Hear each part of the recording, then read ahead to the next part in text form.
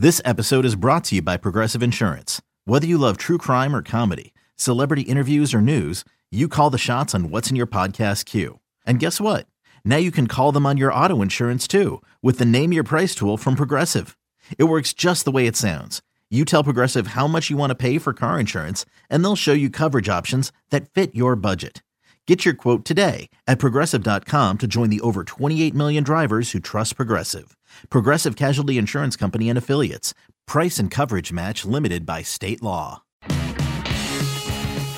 Welcome to the This Week in Rays Baseball podcast. Here's your host, Neil Solondz. We hope you had a very happy holiday season. Welcome back, and good to be with you. Joining us is Senior Vice President and GM Erik Neander. I hope you had a good holiday season. Was it busier this year than others in terms of the baseball stuff, or did you get enough family time? Yeah, we had some nice family time over the holidays. It was good and enjoyable, and just a chance to get re-energized a little bit while recognizing that there's still a lot of work ahead of us this winter. Were there more conversations with teams than normal? Because I want to get to the fact that the market has moved extremely slow for any particular year so far. Yeah, I think the week, that last week of December is one where typically most offices are closed. There's a gentleman's agreement of sorts, I think, to just kind of take it easy on business by and large over that time period. Doesn't mean things are totally stop, and conversations aren't had, just usually kind of a quiet period of sorts, as much as we can have one, I think. So, I'd say this year was pretty standard relative to any given year. That's time that typically is, there's an attempt made to respect it and to give it to the families that support us as we do what we do.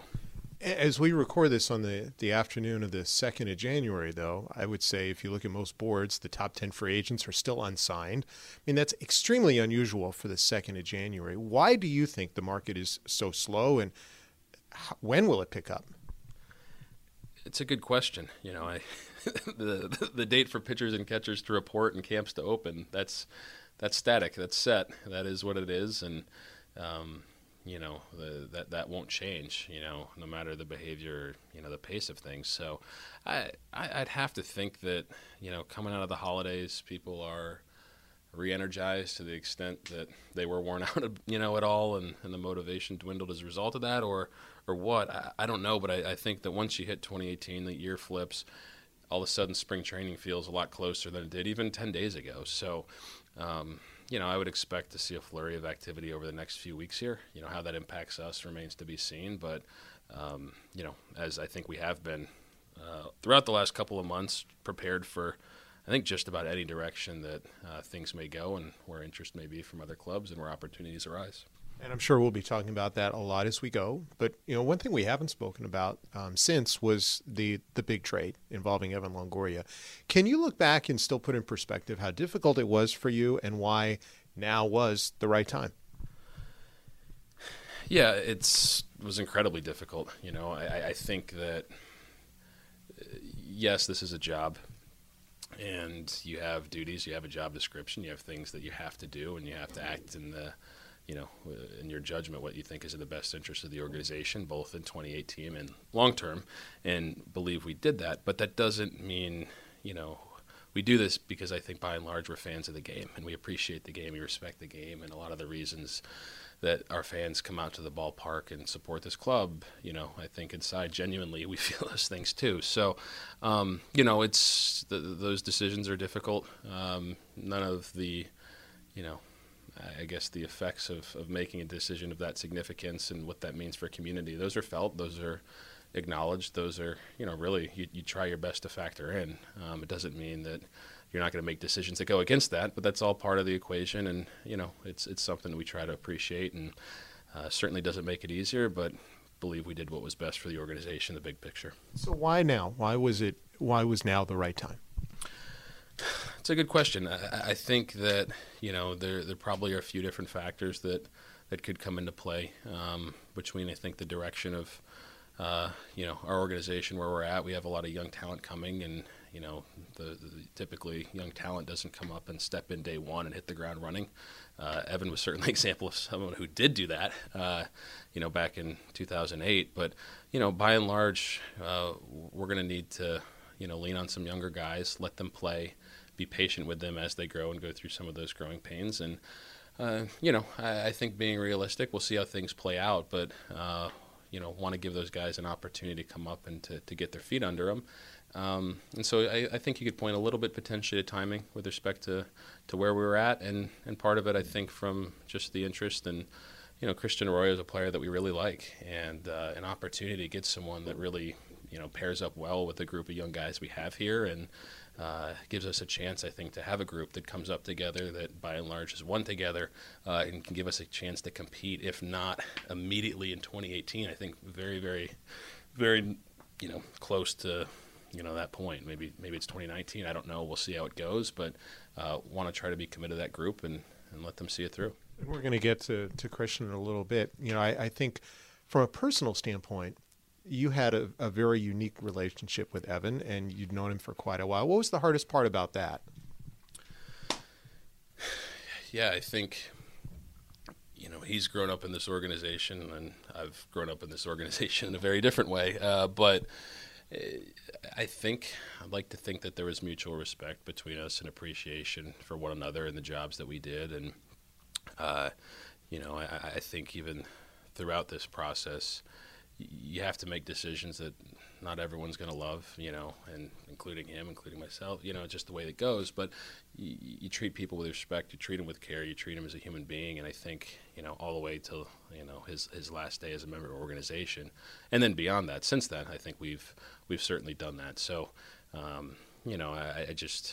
we have a good relationship. There's a lot of respect there, and just try to do right by people in these situations while recognizing that it is, in fact, a business at the same time. He raved about, on the call, the day of the deal, about the communication that you guys had with him. How unique was your communication with him compared to other relationships, and how much did it have to be? Because you still want to make a deal. You don't want to let too much out of the bag, but you respected Evan as what he's meant to this franchise to at least keep him looped in. Yeah, I think, again, you treating a person with respect in these situations, I think, means, increasing the amount of transparency that's in place. What he's meant to this franchise, the commitments he's made here, to this organization, to this community, it raises the bar, I think, for what that person deserves back. And so, there's not necessarily a playbook for, how exactly to navigate that, but ideally, wanted to go through it in a way where at the end of the day he felt like he had, enough of an idea of what was going on and, was treated in a way that I think he, that would be satisfactory to him and his family as he went through this. So, that's just the way we try to do business, and tough decisions are tough decisions, and you still have to make them, but you just try to do right by the people involved.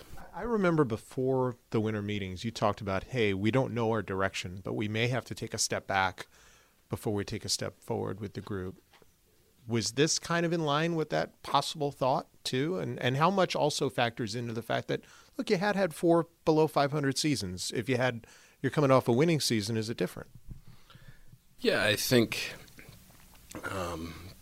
there are a lot of things that we had considered going into this winter, and frankly, a lot of them are still on the table. There's a lot of time left this winter. I think a lot of transactions across the league that still need to be made for the, every team to feel like they're where they want to be going into camp. So, yeah, this is something that was a possibility, and how it impacts our direction. Certainly, the symbolism of it is real, and what it signals, it could be taken a lot of different ways. But, it's not – there's a lot of time left, a lot of decisions still to be made, and I think our path for where exactly we land in 2018 is still up in the air, and we're going to continue to keep an open mind over the rest of January and beyond. And I think it may also signal what's difficult about baseball today. Look, you guys wanted to keep Evan a Ray for life. He wanted to be Ray for life. But, I looked at the landscape. Look, you would have thought Justin Verlander was going to be a Tiger for life. Albert Pujols might be a Cardinal for life. Even Jacoby Ellsbury ended up with the Yankees after being an MVP with the Red Sox. So is it just difficult in this day and age as much as you may want to have a player with a franchise for their whole careers. Yeah, it's challenging, and there's weight that, it's a nice thing to experience. It's a nice thing, I think, to have on an organization's resume, for lack of a better word, of just someone that, started and finished their career with one organization. You see, Cal Ripken or someone like that, and it's an accomplishment. It's something to be proud of. But, just sometimes the way that fits into the bigger picture of trying to be, competitive over long periods of time, and, where a player's at in their career, where you're at, with your team and your competitive window. Like, there are other factors that come into play that create some of these situations across the league. So, yeah, that's part of what can make it challenging. But again, I think, you want to do what you think is best for the organization in the big picture, and to factor those things. They're not lost in these decisions, but again, to do what we think is best. And we felt in this particular case that was, as tough as it was, the right way for us to move forward. And we're excited about where that can go, as we distance ourselves from this specific transaction. And I want to get to the return. One question I did want to give you a chance to address was also the fan part of this. I'm sure as a kid you had maybe a connection to a player or something like that might have got moved. Can you relate anything to it, and what do you say to the fans, especially the younger ones, maybe in that 11 to 14-year-old age group who have really become connected? Yeah, I just cited Cal Ripken, and I was an Orioles fan. As a young kid, I grew up for a little while in that area, and Cal Ripken was, my favorite player as a young child. So the appreciation for somebody that, that checks all the boxes in terms of doing it the right way, showing up to play every day, being there for his team and doing it all in the same uniform was something growing up that I had a personal, connection to and appreciation for. So, yeah, that, for those reasons, it makes it tough. I didn't live through something like this, so it's difficult for me to relate or to to project anything to a young fan that is growing up. I would say that we have on our roster currently a lot of exciting, passionate players that give everything they have to this organization, to this community that are here, and to appreciate them and to know that we have a lot more on the way with them. Let's go to that. Christian Arroyo. Why do you like him so much? How does he fit? Well, you're talking about somebody that, last year at age 21/22, I guess, as the year progressed, that really started to take off offensively. This is a player high skill player, very young, has progressed through the minor leagues without putting up good numbers, without putting up huge numbers. That we got the right scouts that saw him last year, at different times through the year before he was injured, knocked out for, a good half of it or more. This is a guy we think is coming into his own, has a real feel to hit, has a strong baseball IQ, likes to compete, likes to win, plays the game the right way. And offensively, we think that this guy has the upside of being, a very solid to even better than that regular major league player, and fits in really well with the guys that we have. So it's about talent. It's also about timing, and it's about fit with, the other pieces we have already. The pitchers you got, Matt Crooks, Stephen Woods, they're further away, but what did they bring to the table and why are they important? Maybe not the centerpiece, but certainly an important piece of the deal. Yeah, further away, and you never know how players at that point of their development will, where things will take them. But there's a lot of value and strength in numbers, and these are two guys that time is certainly on their side.